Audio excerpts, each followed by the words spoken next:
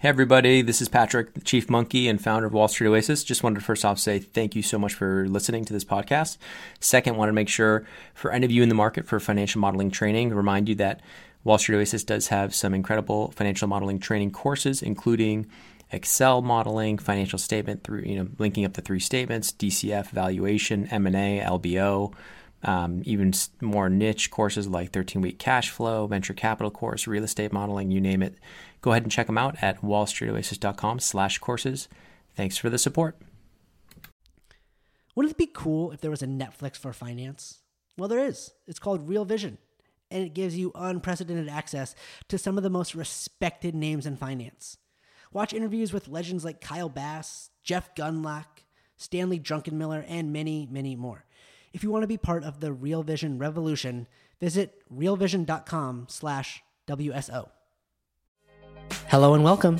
I'm Alex Grodnick, and this is Moving Up, a podcast about secrets to success, struggles along the way, and life in general. Today on the pod, an ex-Apple designer and the original head of design for Jack Dorsey at Square, Daniel Shriver. Daniel has had an awesome journey that's been fueled by his passion for design. And at the end, Daniel gives an awesome piece of advice: how careers are long. Let's see. I'm recording this on Sunday morning, the day of the football games. I want Los Angeles to win because I live here and they're exciting. I'm really a Vikings fan, though, because my dad's from Minnesota and I grew up in Utah where there were no football teams. The Chiefs are also exciting. We'll see if these young teams can take down Brady and Breeze. It's tough going against that kind of experience. You see it happen in the business world, too. It's just like startups going against entrenched industry players. Uber versus taxis, Airbnb versus hotels, Netflix versus the media industry. No matter how great your user experience is, how great your team is, going up against an established player, an established industry, that's hard and requires tons and tons of cash. That's one way a startup could go. Or they could go after a market that's not being served by a huge company yet. Or also they could create an entirely new market. PayClub's in the camp of going after a market that's not being served. Sure, there's the banks and there's Venmo and Cash App, as well as some club management tools that organizations piece together to collect money from lots of people. But there's not a product dedicated to this. It's not an unknown problem. Companies have tried to solve group payments and failed. There was a company called WePay. They tried 10 years ago, pre-Venmo. And more recently, there was Tilt. Tilt proved that it's possible to get millions of users and create network effects on a college campus. They just never figured out a way to make money. We think we have an answer to that. So instead of us going directly competing against PayPal and Square and the banks, the Tom Brady and Drew Breeses of our industry, we're going around them. It's exciting. Right now, as we're traveling through the Midwest, talking with student leaders, they're loving the app. So that's the update. As always, get in touch with me, Alex at wallstreetoasis.com. And if you want, sign up to be a PayClub ambassador and spread the word at your school. Daniel Shriver, welcome to the podcast. Thanks so much for having me on. Great to be here. Yeah, you're an award-winning designer, but now you're an investor, advisor. You've got the startup bug. Let's go back to the beginning. Were you always kind of an artistic child? No, not at all. I mean, I think I have a pretty unconventional path. So I actually grew up. I did not consider myself at all an artist of any sort. In fact, my least favorite class in high school was art class because it wasn't interesting enough. It wasn't really hard enough. And I just didn't feel like I had that skill. So I think what made me eventually kind of find design and fall in love with design was actually through HTML and CSS and kind of shipping, taking a class over one summer and shipping a website, and kind of the act of being able to build something with your hands and then share it with other people. That's when I finally kind of figured out that design's this great combination of you're using your gut, you're using your intuition, and you're using both sides of your brain, and you're also solving hard problems. And that was kind of my aha moment. Yeah, you're right. Daniel, I don't think I've had any designers on this podcast yet. So I'm excited to do this. This is an interesting conversation. I like what you're talking about and using both sides of your brain. The one side is very technical, developing websites, and the other side is very artistic. That's interesting how you say that. Yeah, no, and that was, it was not something, I guess, I think the only way I could have found it was by stumbling across it. And that's kind of been a theme in my career and life so far. Right. So you take this class, you say, oh, this is interesting. I mean, a lot of people take classes that they find interesting, but they don't necessarily build their whole life around it. So how'd you develop that? Where'd you go from there? Yeah, so actually it was more, I took the class, I created my first website, and then I realized it looked just awful. It just looked atrocious. I didn't want to share it with anybody. And so I, kind of thought to myself, oh man, well now I need to, figure out what this should look like. I wanted to make something I could be proud of, that I could share with other people. And so I started, just trying to figure out, like, how do I lay this out? How do I play with color? And, just kind of felt my way around it. And I think just that combination, again, of trying to figure out how to make this thing look a certain way, how to make it look like something I'd be proud of or have a certain aesthetic, and also at the same time being able to build it, that was what was interesting for me. And so I just kind of, just fell in love with it. And for me, it was both. It was just being able to build something, but design was the way I ultimately kind of expressed that, and the discipline I was attracted to. I mean, you, as an engineer, you do the exact same thing. You just use a different set of skills, and I think design and engineering are not that different. I think they're a lot more similar than they are different. But for me, I, started doing it on my own, and I just, loved this thing. And I found this, when I was in high school. And so as I was getting ready to leave high school and think about what I wanted to do, this was something I just did kind of nights and weekends. And at first it was literally anyone I could find that would have, I'd invent projects for myself. I'd go to people and ask if I could work on something for them, and, started out kind of working out for free just because it was really interesting. And I've always really enjoyed the kind of bottom part of the learning curve, where what you want to be able to make, what you want to be able to do is so far apart. It's both maddening and really fun to feel yourself kind of making progress towards that. And so, started out with free work, then eventually made it to a place where I had a big enough and good enough body of work I could start charging for it. And, just kind of leapt off from there. And I never, finished college. I went to 2 years of college and kind of had this fork in the road moment where I was either going to transfer to a 4-year university, and I had a good idea of which one I'd want to go, or I could pursue this new passion of mine that I was really enjoying, which was design. And I felt like I needed to pick one or the other. And I ultimately decided I was going to, pause school, quit my job at the time, and just take 6 months and see if I could make a go of it on my own.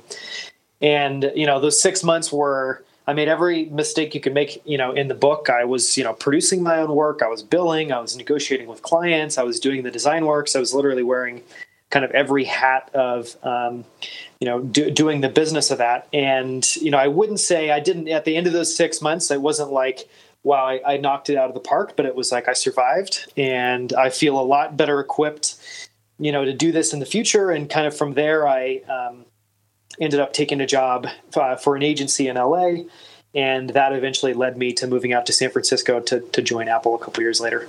Right. Daniel, I really like this idea. I mean, people go to college just like me. I went to college. I didn't really, I knew I wanted to work in finance, but to get the job I wanted to get, I knew I had to graduate college, and then I got that investment banking job, but I was still kind of unsure about my path in life. I didn't really have like this maniacal focus like you had. So it's amazing that you were able to articulate and understand your passion, and then B, just to put everything else out of your mind and say, I'm going to go pursue this. Like, I imagine growing up, you probably thought you were going to graduate from college, right?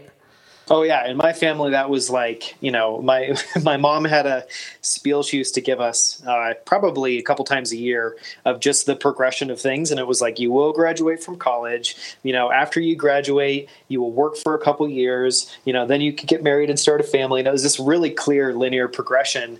And I had always, intended to go to college. But I think for me, the other thing too was, I started working as soon as I could get a worker's permit at 15 and a half. And from that point forward, I always had a full-time job.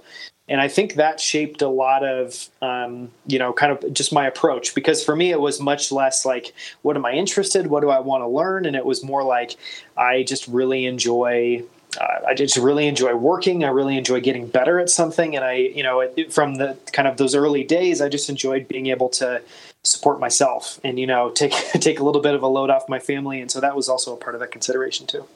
Yeah. I'm actually reading this book right now called Grit. And one of the things that, oh yeah. Yeah. So, but it was saying it's important to work, while you're young, like to have a job when you're a kid. And like that really establishes a lot of grit inside of you for later on. I think it's really important. And, I think that's been something interesting too, as I've gotten further along in my career.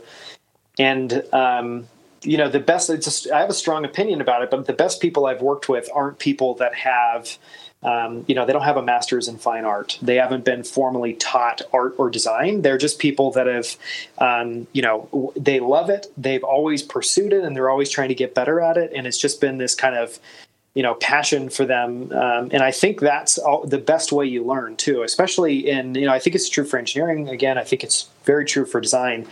You can learn all the principles and techniques, and at the end of the day, you'll learn those one way or another, whether it's in school or whether it's on your own, just kind of piecing it together and learning it by just coming into contact with reality. You'll learn those core principles, but I think what I've always been really interested in is working, just by doing for clients, you just learn the soft skills much better and much faster than you do. And I think that's been a really interesting thing is I think formal education gives you the hard skills, but it doesn't teach you, and this is true in the US, whether we're talking about, K through 12 or college, it doesn't teach you any of the soft skills of like, how do you take feedback well? How do you pitch a client well? How do you negotiate a rate and close a project? Like, how do you push back on a client? Like, these are all things that are actually a lot more important and can be a lot more frustrating and challenging than the actual design work, but they're a piece of doing the job.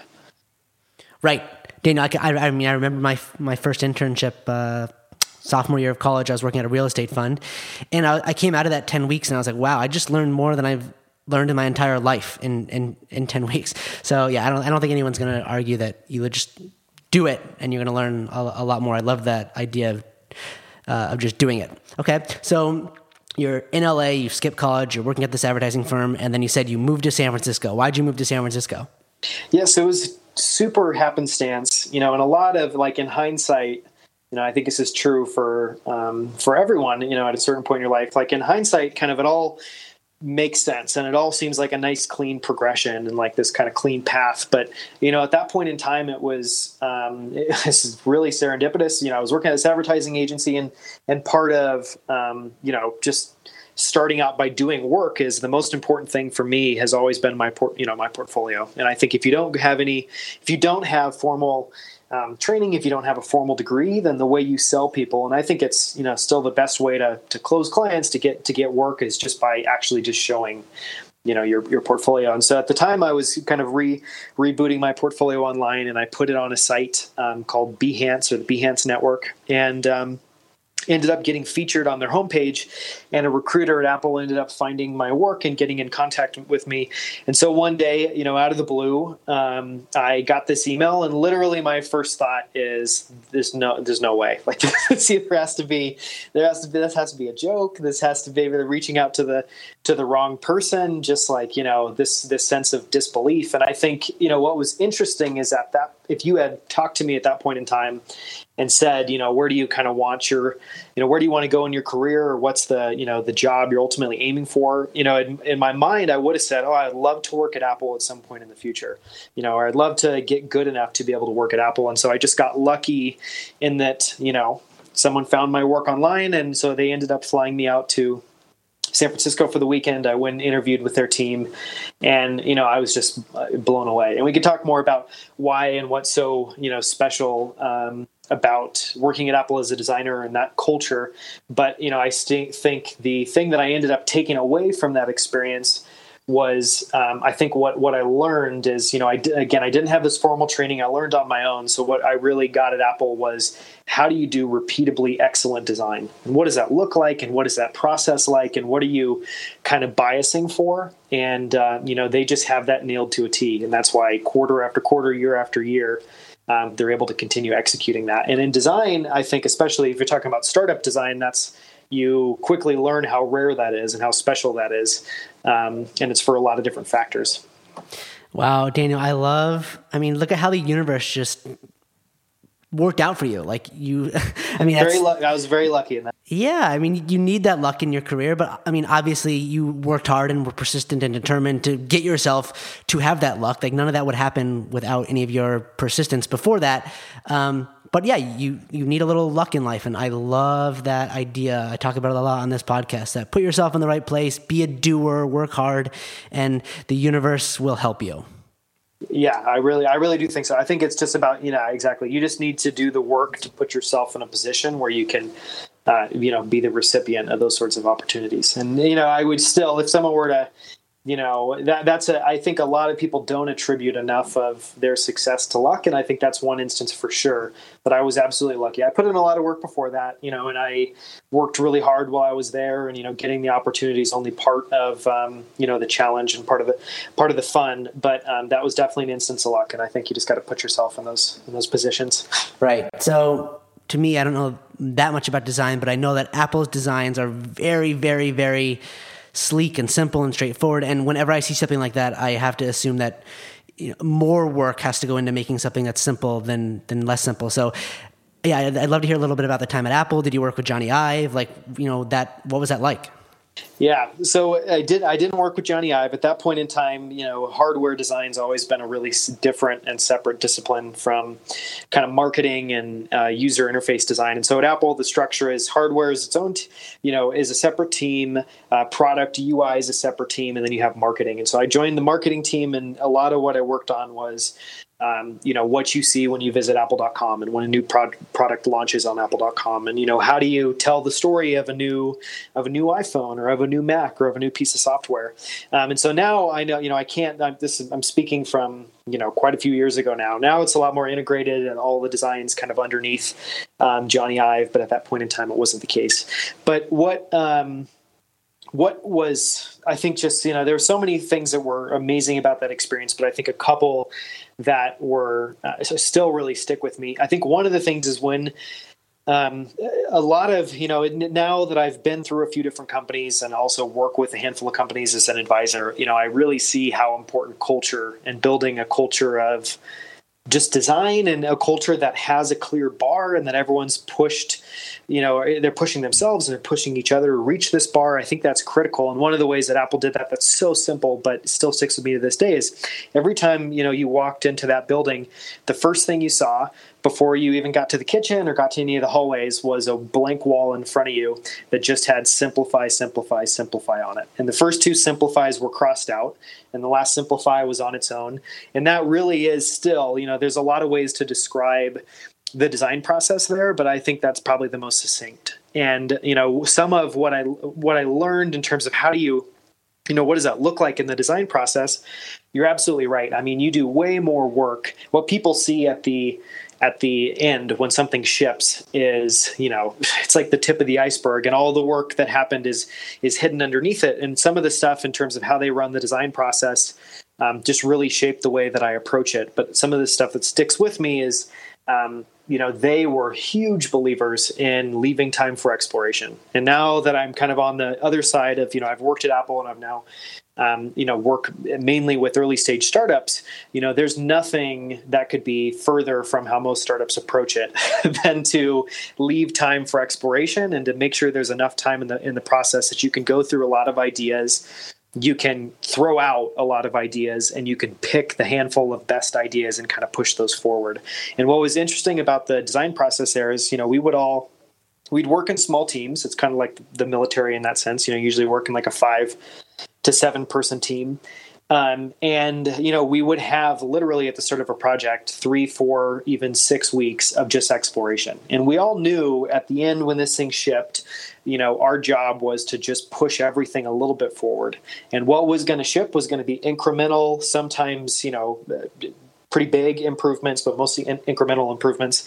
And so we would just look at a ton of different ideas and winnow that down and be really critical. And I think one of the other things that stuck with me too is, when a lot of creative direction is is a big piece of doing design work. And when a lot of people are either a part of reviews or when they hear that word, they think it's somebody, looking at work and just throwing out opinions and ideas and saying, I don't like this, I like this, why don't you do this instead? And that's not at all how the best creative directors and the best teams do it. And I think what I loved about Apple's process was, at the time I was a really young junior designer, and I had people that had been working for decades in some cases working with me. And no matter what level of experience they were at, the way they always approached it is just asking questions. And so if they were looking at a piece of work, rather than saying, I don't like this, they'd say, that's really interesting. What made you take this approach? Or did you consider, this other way we could handle this? Or what if we did this instead? And I think that just makes it so that what you discuss is more possible. You discuss more possibilities and you discuss things a lot more objectively. And so I think, to try to wrap it up, both the way they thought about how valuable exploration was. And I think a lot of the way I've kind of framed that in my own mind is it's like valuable inefficiency, because a lot of people, especially from the startup world, would look at the design process at Apple and be like, oh, I see 6 weeks you can cut out, just cut out this whole exploration phase in the beginning of the project. And then you guys can be shipping stuff in, 4 weeks instead of 12 weeks. And yet that time when it looks like nothing's happening is really the most valuable. And once you get out of that, what you're really doing is just piecing it all together, and you're kind of doing the manual labor and assembly of design. But in that first phase is where you've asked all the big questions, you've thrown out all the big ideas. So that, and then the second piece is just, when you're thinking about critiquing work and how to kind of discuss it as a team, always frame stuff as questions and stay out of giving subjective feedback or directions, and just really ask questions that allow everyone to engage and you guys to figure out a solution together. Yeah, I really appreciate that open-mindedness. That has not been my experience in working at big companies. My bosses have said, I'm right, you're wrong, and this is how we're doing it. And then that, surprisingly enough, drove me to being an entrepreneur and not taking orders from bosses like that. And yeah, now we've got a very open team. Okay, so I like everything you're saying, Daniel. So tell us what's next. Yeah. So after, I had been at Apple for 3.5 years, and, to go back to kind of my comment earlier about that growth curve, it was just probably, out of still probably in my entire career, those 3.5 years are probably the, most aggressive part of the growth curve. I just learned so much that I could not have learned in any other environment. And I worked with just world-class people at all levels. And I think that was another thing I took away from the experience is, a lot of when people think about design or what goes into an Apple product, they don't know, it's a lot like if you watch, we all go to movies, we all see Marvel movies. And, when you get to the end of the movie and the credits start rolling, I don't think enough people appreciate that, like, to create what's on screen, it's not the director and someone behind the camera and a script writer and a couple actors. It's like hundreds of people. And on some productions, movie productions in particular, it's thousands of people. And at Apple, it was, there were so many people that you just never know were a part of that process. But, working with really great copywriters, working with really great information architects, or, sometimes today they can be called UX designers, working with really good, we had a whole team that just created just high resolution, beautiful assets. Like literally they, rebuild the screenshots of iPhones, and they draw all the icons, and they draw everything so that every piece of those pages just looks incredible. And so there's a really big team behind it. But to get back to answer your question, kind of at the end of those 3.5 years, I kind of, was just taking stock of things, and I realized a couple things. I realized I had learned how to be successful as a designer in this Apple process, in this Apple kind of organization and team. And once you figure that out, Apple's aesthetic doesn't change. It evolves, it iterates, it's always like refining itself. But once you figure out how to be successful there, you've kind of nailed that. And so that was one thing. And then the other was I just kind of saw my growth curve flattening. And I thought, if I kind of, I've always been pretty self-aware. And I think, my honest assessment was I was really early on in my career, and I wasn't sure if I wanted to be the guy that, it was an amazing opportunity, but I don't know if staying in Apple for 10 years would have been the best long-term call. And so I ultimately decided I should challenge myself, do what was kind of least comfortable. And so I started looking at what would be next. And I ended up finding Jack Dorsey and the design team at Square at that time. And, it's fascinating looking back, because at that point in time, there was no one leaving companies like Apple to go and work at a startup. That just wasn't a thing. And now today, all the best designers I know have been in and out of startups. It's a very acceptable thing, and it doesn't seem to have a lot of risk around it. But at that time, I think a lot of people would have said that was a risky move. But what I saw was a company that has a tremendous amount of potential, had an actual business model that was, creating revenue from day one, and had a team in place. A lot of them were ex-Apple designers that was just world-class. And even today, in my experience working for some of the best early stage companies, the quality and the caliber of that early stage Square team was just absolutely off the charts. And I saw that at the time. I didn't really appreciate it as well as I appreciate it today. But I ended up joining that team as a product designer, and about 6 months later, taking over and leading that team and reporting into Jack and joining the executive team. And I got a reluctant chance. I was reluctant, but I got the chance to lead that team and grow it from 4 at the time to almost 40 in size, and kind of take what I had learned in my career thus far and try to shape and figure out what does the design team look like at Square. And what was so cool about that opportunity is it was all the disciplines. We had a video production team in-house. We had a team that handled photography. We had a product design team. We had a packaging and print team, because we had to create the packaging for all the hardware we were selling, and that included retail displays. And so it was just across the board, and it was an amazing challenge.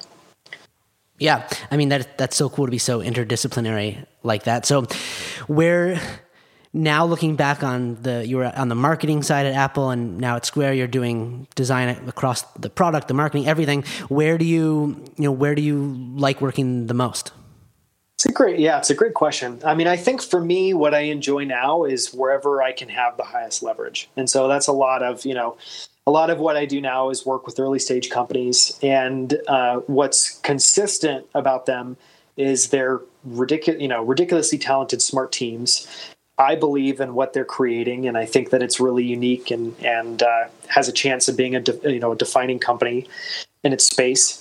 But they just don't know. They're missing part of the equation, or they're not quite sure how to solve the design problem as it applies to their company. And I think what's so interesting now is, it used to be, I think, 5 maybe more years ago, when you would think of the term design, I think a lot of people would think of like, it's nice to have, it's something we can always add on later on. And, it's not super strategic, and, we probably don't need to have a team in house. And I think what's really changed in terms of just everyone's assessment of design is, people have now come to understand that just like engineering is, how everything gets built, design is really how do you connect the values and the mission of the company, the problems you're trying to solve, and actually making sure that the customer can see and interact with all of those things. And then a lot of times, design is literally creating the look, the feel, the energy and vibe, that you get from a company.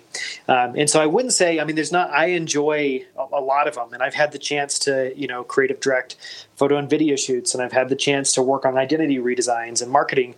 There's not really one that I prefer. I think what I just enjoy is the problem of I see what this could become. I see what it is now, and I work with companies to try to bridge that gap and figure that out.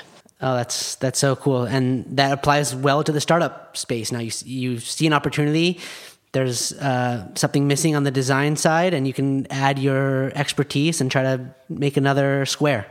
Well, and I think the interesting thing too is I think a lot of people still see design, and it's kind of like this mystical art, and that's not what there's nothing mystical about the design process when you really get into it. But I think it's just one of those things that it's I think we're now starting to appreciate more and more that there's, have an appreciation for specialties and specialists. And I think design is, it's a very kind of specialty discipline. And in order to do good design, it takes a lot of different specialists working as a team to create something. And so I think a lot of what I do too is just help founders that are usually technically inclined or, come from more of a business or sales background, and try to help them just figure out and demystify the design process and how that should apply to their company. And so it's everything from, I've worked with companies like Lending Home to rebrand and help reposition the company as they change and kind of evolve their business strategy.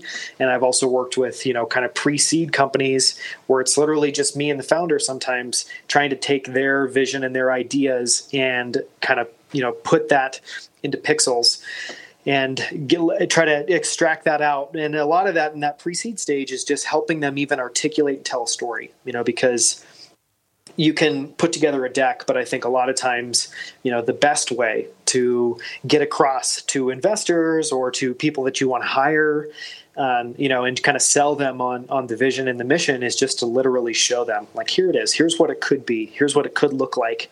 And so it's a lot of fun. Yeah, well, that's really cool, Daniel. Okay, so last question here. It's kind of the advice section of the podcast. You've talked about recognizing the factor of luck in your career, and I think you've really exemplified well starting your career off at a big company and then kind of moving down towards smaller companies. That's a much easier progression than going from small to big. But is there, let's say you're talking to someone who's 21 years old, they're graduating from college, they didn't have the focus that you did at that age, they're not quite sure what they want to do in the world. What do you tell someone like that?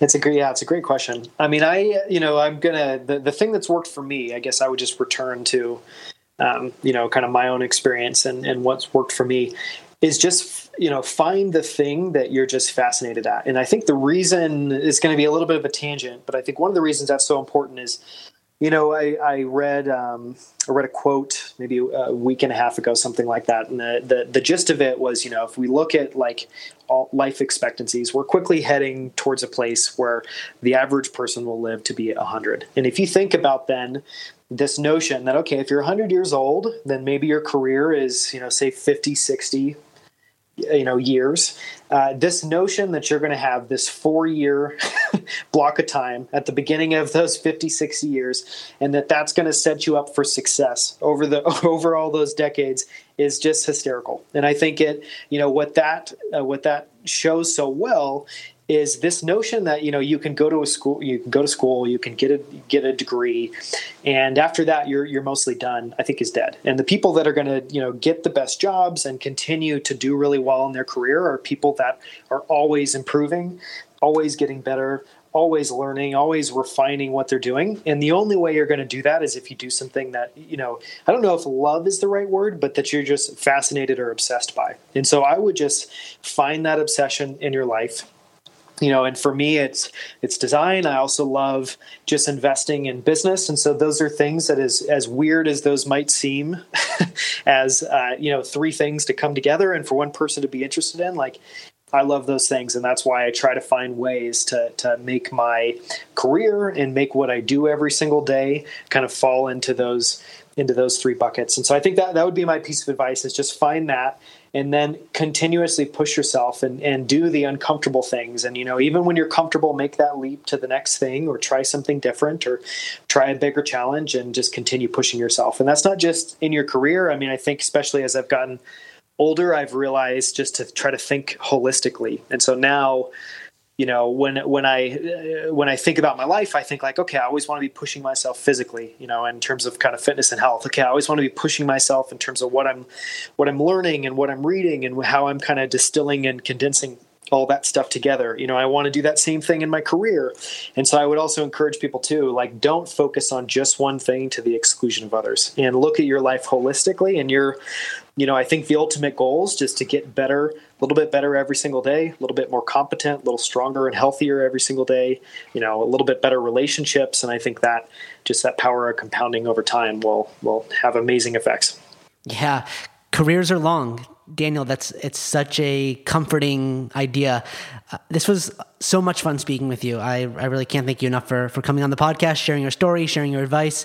This was great. Thank you so much. It's been a lot of fun. Okay. Talk to you soon. Thanks for listening today. Let me know what you think. Leave us a review on iTunes and tell your friends about this podcast.